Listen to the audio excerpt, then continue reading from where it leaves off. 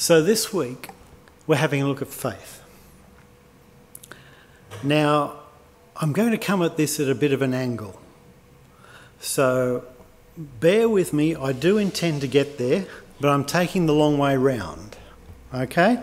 So I'm actually going to start off with philosophy. Now, it's a fairly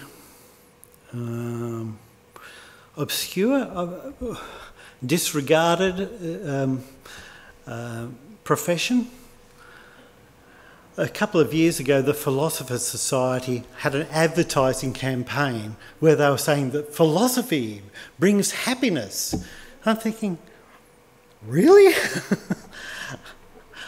It made me laugh, so I suppose that's halfway to happiness. But unless you actually are studying philosophy at uni, you probably don't think about it all that much. However, thinking, a lot of people think, even if they don't call it philosophy. And the philosophers, admittedly, are not too good at coming up with answers. But what they are brilliant at is coming up with questions. And if we look at the basic questions that philosophers ask, they are spot on. They are exactly right. So what are the basic questions that they asked, the philosophers ask? And the first of them is existence. Why am I who I am? Why am I not somebody else? How is it that I can communicate with other people? Where did I come from? They're all good questions because all the other things of daily life sort of flow back to that. Where do we come from? Is there any meaning? Is there any significance in life? And a related question, that usually the second one they is the moral question. And they look around and say, well, there's good and there's evil. Or is there? Is there really something? Is there a real good that we can measure things against? If there's a good and evil, why is there a good and evil?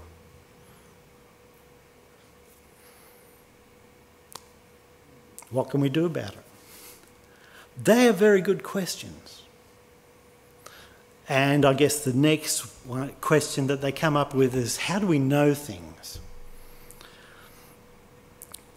So they're the big questions that the philosophers had looked at in the past. And they got the questions right, but actually when it comes down to when you want the answers, you have to go to the Bible.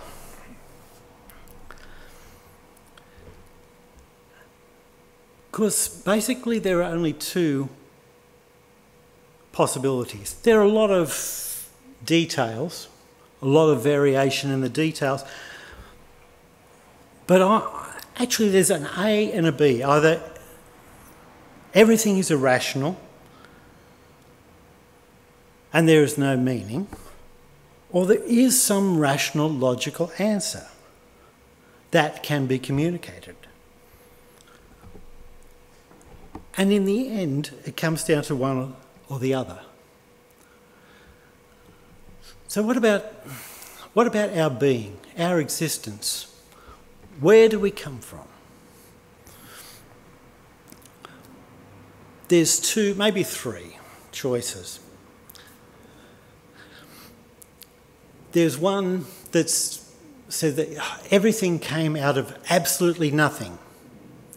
No energy, no mass, no God, absolutely nothing. That one, no one actually believes. But they think, well, that's got to be a possibility. But the second choice is this, that we come out of something impersonal. And so it might be energy, it might be mass. But basically, it's the Big Bang Theory, and you take it from the start and everything explodes and all the atoms go flinging off and they bump into each other, sort of like bowling balls, billiard balls on a billiard table. And the atoms bump into each other and they just follow the laws of physics until they, because there's lots of them, they form planets, they form people.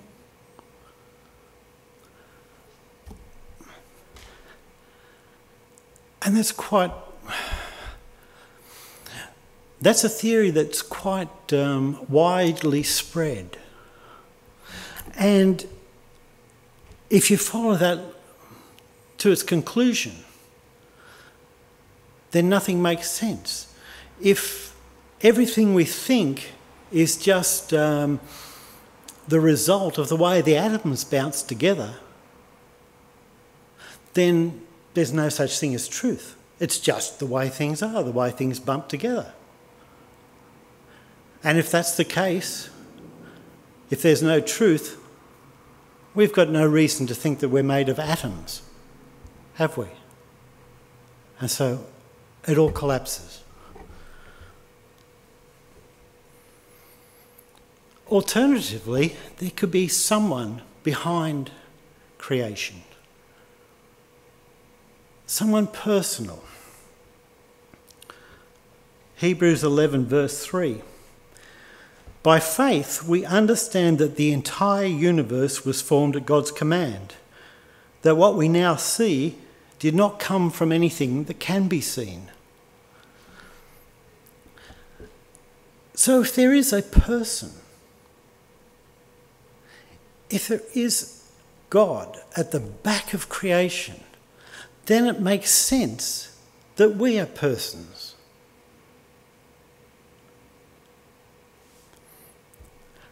If it's just random atoms, we would never be persons. We would never be individuals acting of our own volition. But what the Bible says is that before creation, there was God. God, three in one, the Father, the Son, and the Holy Spirit. Talking amongst himself, relating, loving, before creation.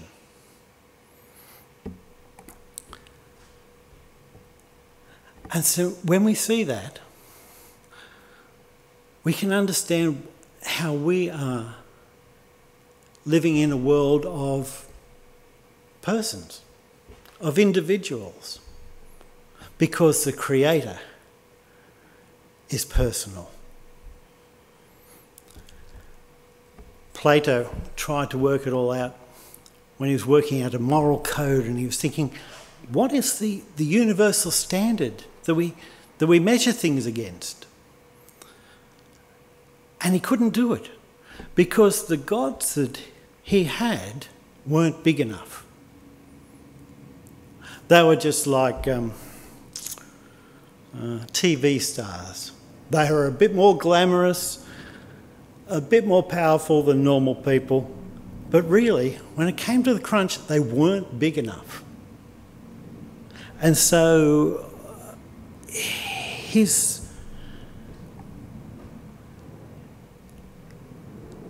whole system broke down because there wasn't an infinite God at the back of it.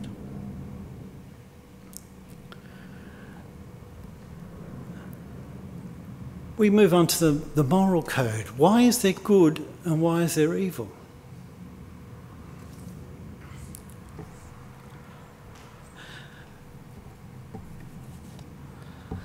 You know, some of the philosophers have said, well, if there is a God, he must be evil. The most recent one of that is Christopher Hitchens, who died recently. And there is some logic to what they say because they don't have all the information.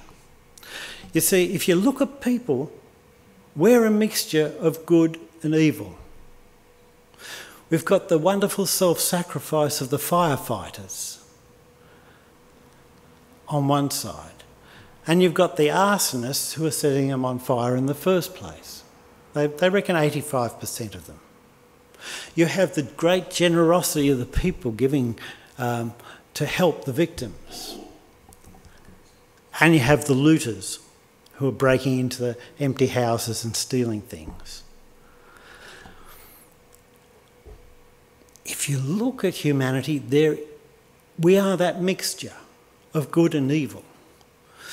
And the thinking of Christopher Hitchens and Camus and other philosophers is, if we come from God and we are good and evil, then God must be good and evil. He must have evil in him. But what the Bible explains is that no, God is good. And when he created us, when he started humanity on our journey, we were good. Humanity was perfect when God gave us our freedom. But then we turned around and decided we'd do things our way. We rebelled against God's right to rule our lives. And that's what sin is. And so then evil came in. And then it's flowed through. So you can understand why the philosophers were thinking that. But you see, they're not working with all the information. No matter how well you think, how good your processes are, if you don't have all the information, you're going to come up with the wrong answer. Fortunately, God is a communicating God.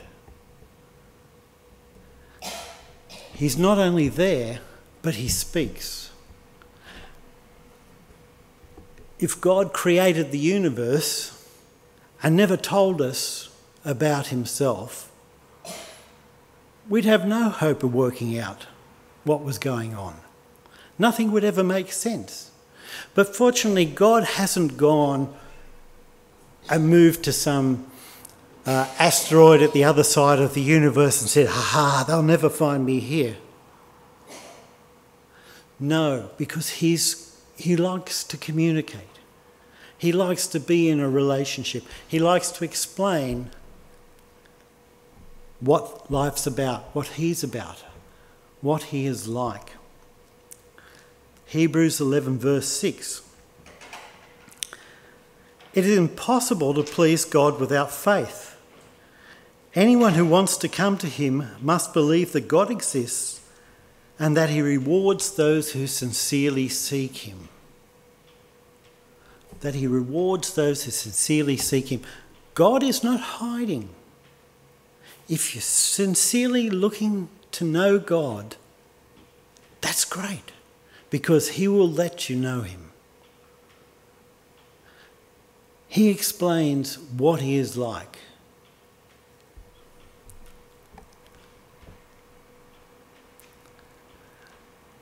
And more than that, he deals with the problem of evil.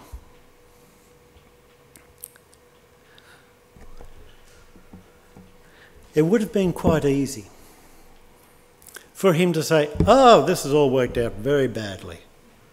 I can't be bothered with these people. But no, he didn't. He said, I want to fix that. And so the people, and this is written to the Hebrews, the people in the Old Testament, they knew that they were evil and they knew that God was good.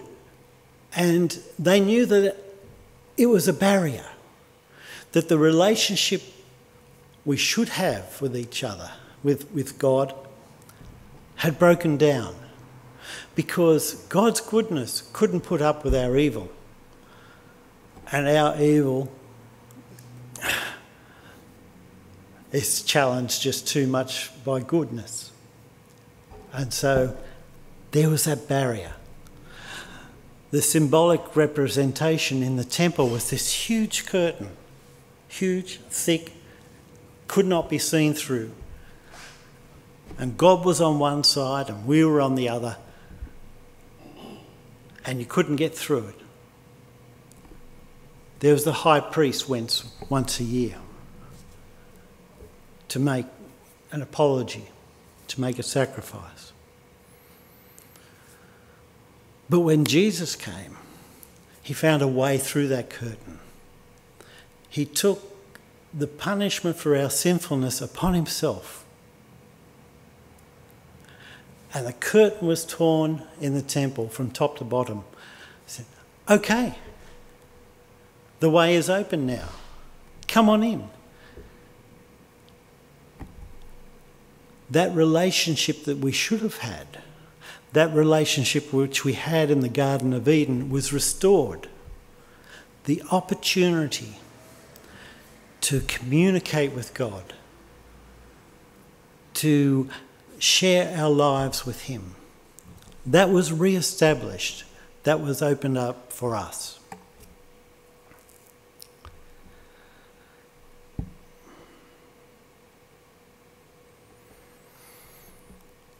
But perhaps you're wondering, am I getting off the track talking about faith as a relationship with God? I mean, surely faith is believing to certain facts about God.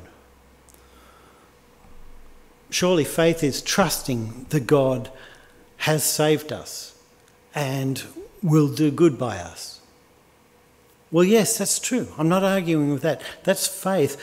I'm just taking a gemstone and turning it on an angle so you can see a different facet. Because to trust God, we have to know him. We have to be in that relationship. There's a verse, how will they have faith in him of whom they haven't heard? And how will they hear without a preacher?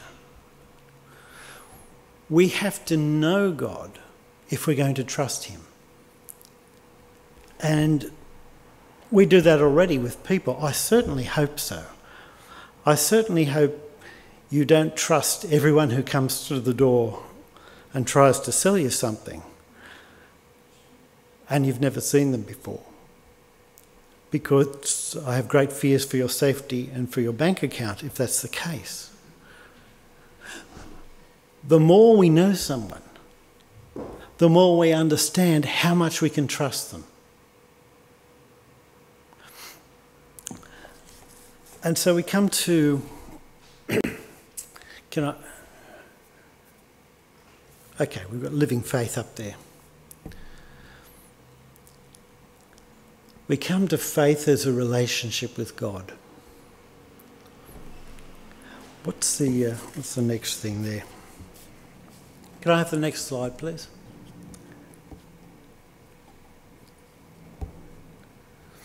Okay.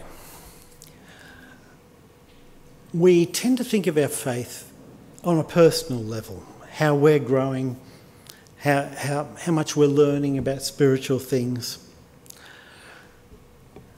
But yet in the New Testament it often talks about the faith of a body of believers, the faith of a church.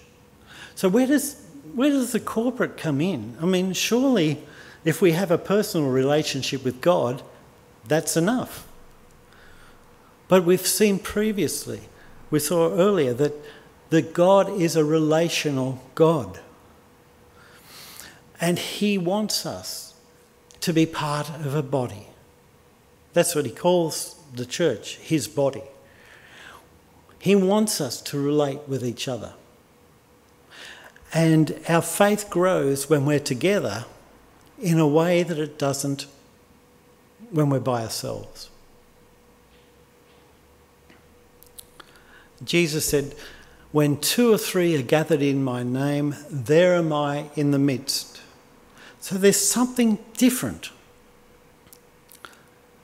when there's more than one of us than the way our faith grows just by ourselves. It's God's way of growing our faith. So how would that be? Well, partly, of course, it's listening to the sermon, and someone is like me is up the front sharing with you about what they've learnt about God. Later in the year, Kerry's going to lead us in a series on the Song of Solomon, or Song of Songs, what do you call it? Song of Songs. And that's all about personal intimacy with God. I hope that's what you're... Yes? Okay.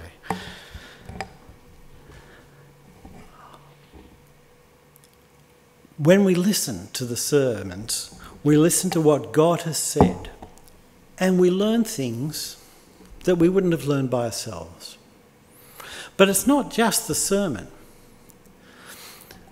By being a part of a body, each one of us can encourage other people's faith. You might not be an upfront person, you might be shy, you might not be good with words, but God will still use you to build up others' faith, because you can share what you have learned about God, what you have experienced, how He has worked in your life in tough times to hold you up. And when one of us is feeling down or doesn't have strong faith, being part of the body lifts us up. Our faith grows when we are part of a faithful church. And it's an ongoing thing. It needs to be growing. Can we have the Bible verse for that? Dear brothers and sisters, we can't help but thank God for you because your faith is flourishing and your love for one another is growing. Faith isn't a static thing. It's a living thing. When we get married, we get to know someone, but hopefully 30 years later, things have grown. It'd be a terrible thing if you didn't know any more about your husband or wife than you did 30 years previously.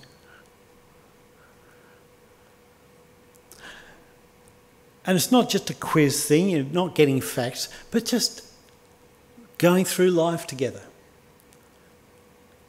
Meeting each day as it comes, seeing how things work out.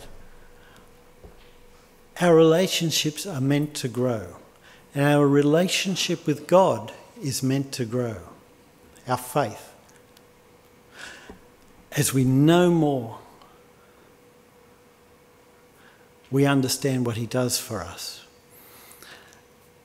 As we live in faith,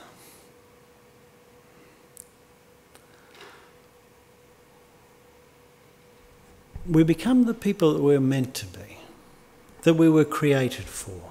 People in relationships, in relationship with God. They're the fundamental philosophical questions that we were asking before, but the answer is this. The old theologians used to say this: the chief end of man is to know God and to enjoy Him forever. So the chief end, the main thing, the most important thing is our relationship with God. Jesus says, seek first the kingdom of God and His righteousness, and everything else will follow on. The first commandment, love the Lord your God with all your heart, mind, soul and strength. That's the primary thing. I was reading a book a couple of years ago. It was a terrible book. But it was entitled, You Can Be Something or Other and Christian. And I thought, that's not a good start. And worse came when I read the first chapter. he said, I particularly put it in that order because he thought the something or other was most important, and Christ was an optional extra. But Christ is never an optional extra. Christ is at the centre of things. Christ is at the centre of the universe. And if we are not putting him, acknowledging him as the centre of the universe, then everything falls apart. We're out of step with reality. We are meant to be in relationship with him.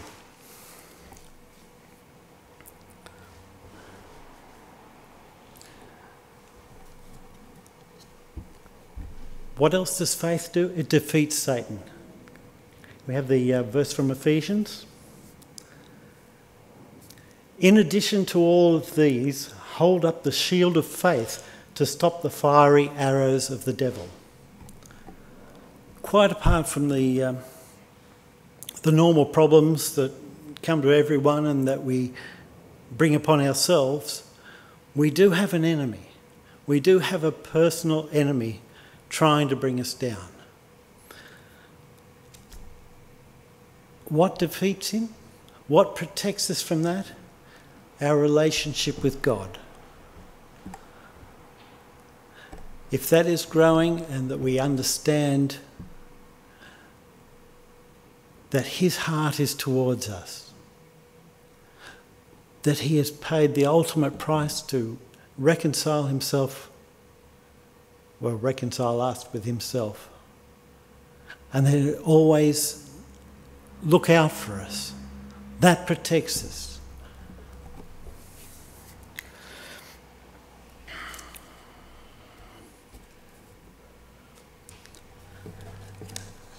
Our faith is observable. It can be seen. If a congregation is growing in its relationship with God, if they are understanding him more and more and spending time with him, walking with him every day, living in faith every day, then people will notice, they will see. And the glory will go to God. It won't go to us. It'll go to God. And people will say, oh, there's something going on here. Here are people who know the answers. We often wonder how our children will have faith, or our grandchildren, or those in society around us. How will they have faith? We need to have two things. We need to have adequate answers, and we need to have consistent living. To have the adequate answers, we have to have an ear to listen to what God says. We have to keep coming to him in faith and learning, getting to know him better and better. And we have to live lives that are consistent with that relationship. You can't have a relationship where people are pulling in two different directions.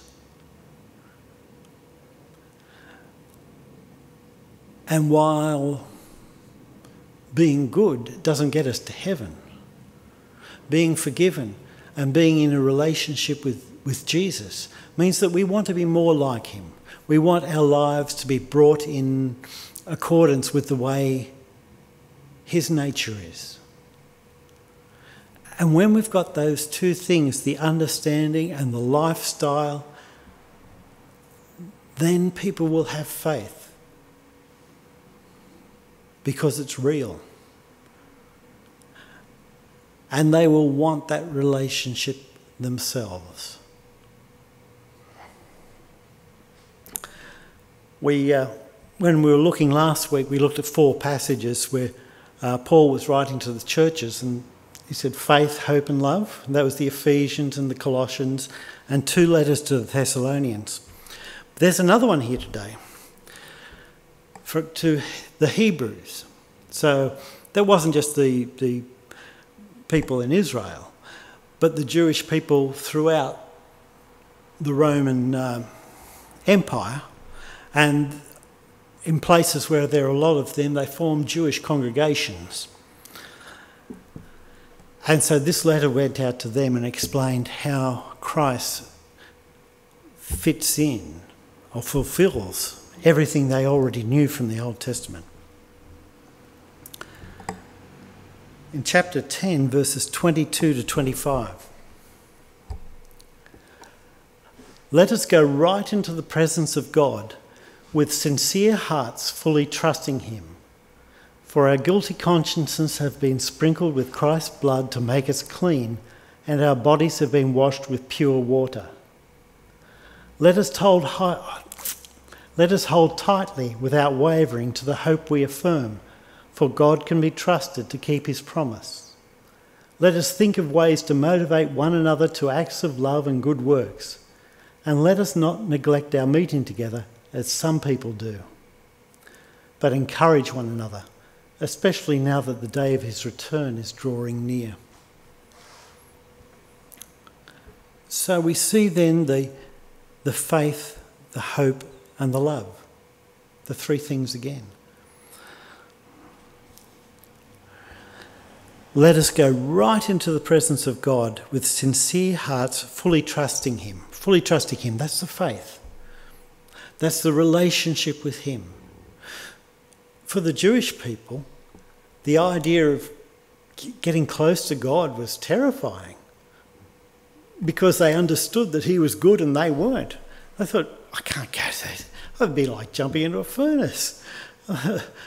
It'd be a terrible thing. And so God was always at a distance.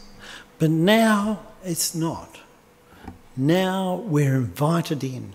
God wants to be in a relationship with us. He wants to communicate with us, to tell us what he is about. And he wants to hear from us too.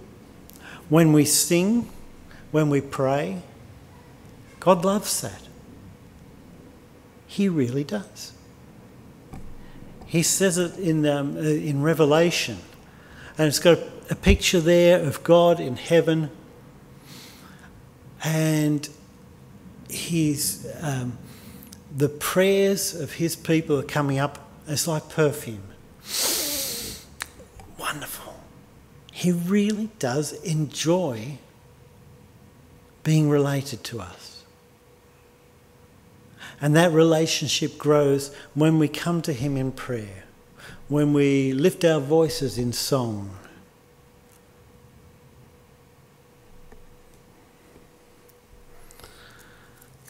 Hebrews, this is the last passage, Hebrews 12, 1 and 2.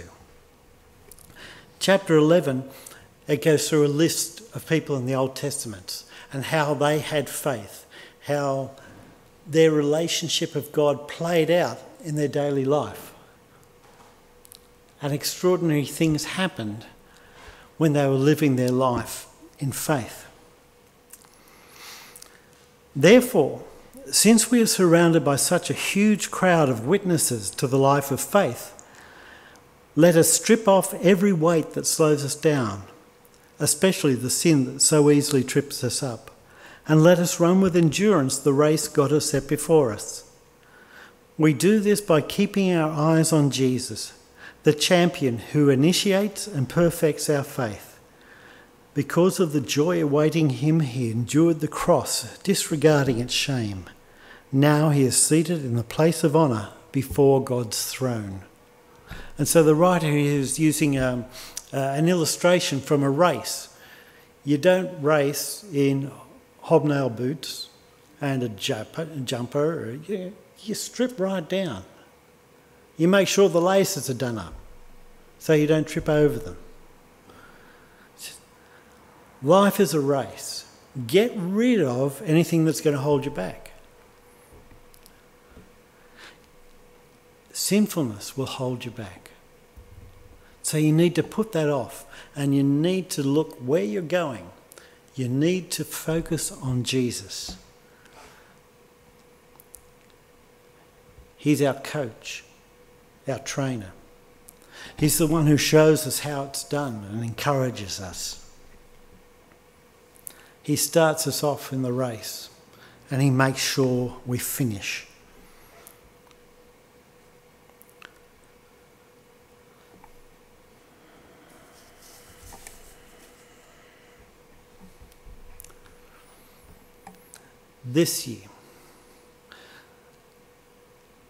This year as a church, may we grow in faith.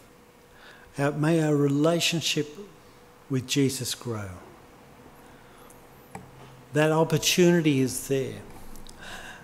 We are forgiven, and he asks us to share his life. He asks us to live each day with him at the centre of our life. Because that's the way the universe is made. God is not only infinite, but he's personal. He communicates. He teaches. He wants to relate to us. So, together, let us grow. Let us listen. Let us fix our eyes on Jesus. Amen. Now we're going to sing. We're going to sing a song called Come Thou Font.